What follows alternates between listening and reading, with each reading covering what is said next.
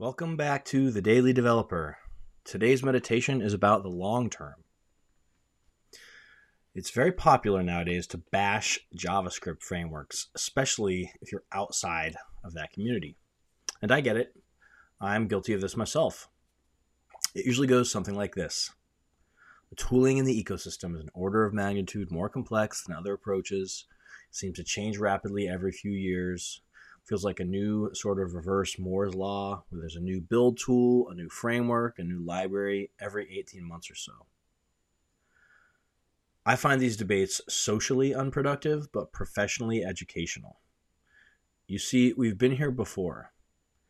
This kind of cycle has been happening for years, if not decades. Before modern JavaScript, the hatred was directed towards Java, or J2EE. I don't know what it was before that because I was too young, but I'll bet money that it happened. Amidst all of the emotion and vitriol online about this topic, there are a few things that come to mind. First, programming is not just a tool. We're ultra-rational programmers, so we like to think of technology as this totally impartial, totally unbiased tool, but it's not. Languages dictate how we think, and they dictate what we think and what we're able to think. This leads us into various directions depending on our language. But more importantly, when we choose a stack, we're also choosing a community. Second thought, we can still learn how to make better technical decisions. If you're new to the industry, you might see lots of people essentially deciding what technology to use based on what they see others doing, what's nearby, or what seems like the easiest approach. I encourage you to question that. Dig in, hold yourself to a higher standard. Encourage the people around you to ask questions about the long-term trade-offs, short-term benefits, the recruiting pool for the technology they're choosing, the long-term cost, and more.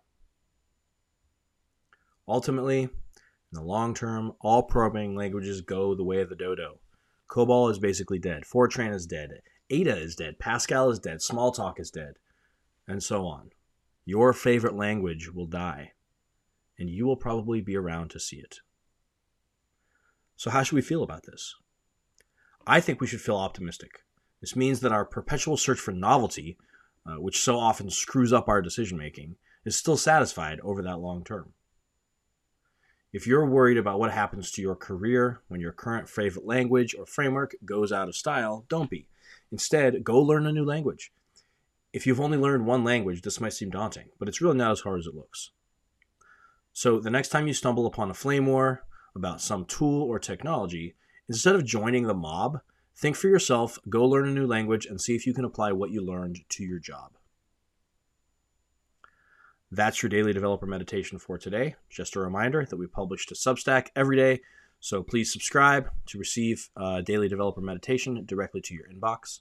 Thank you for listening.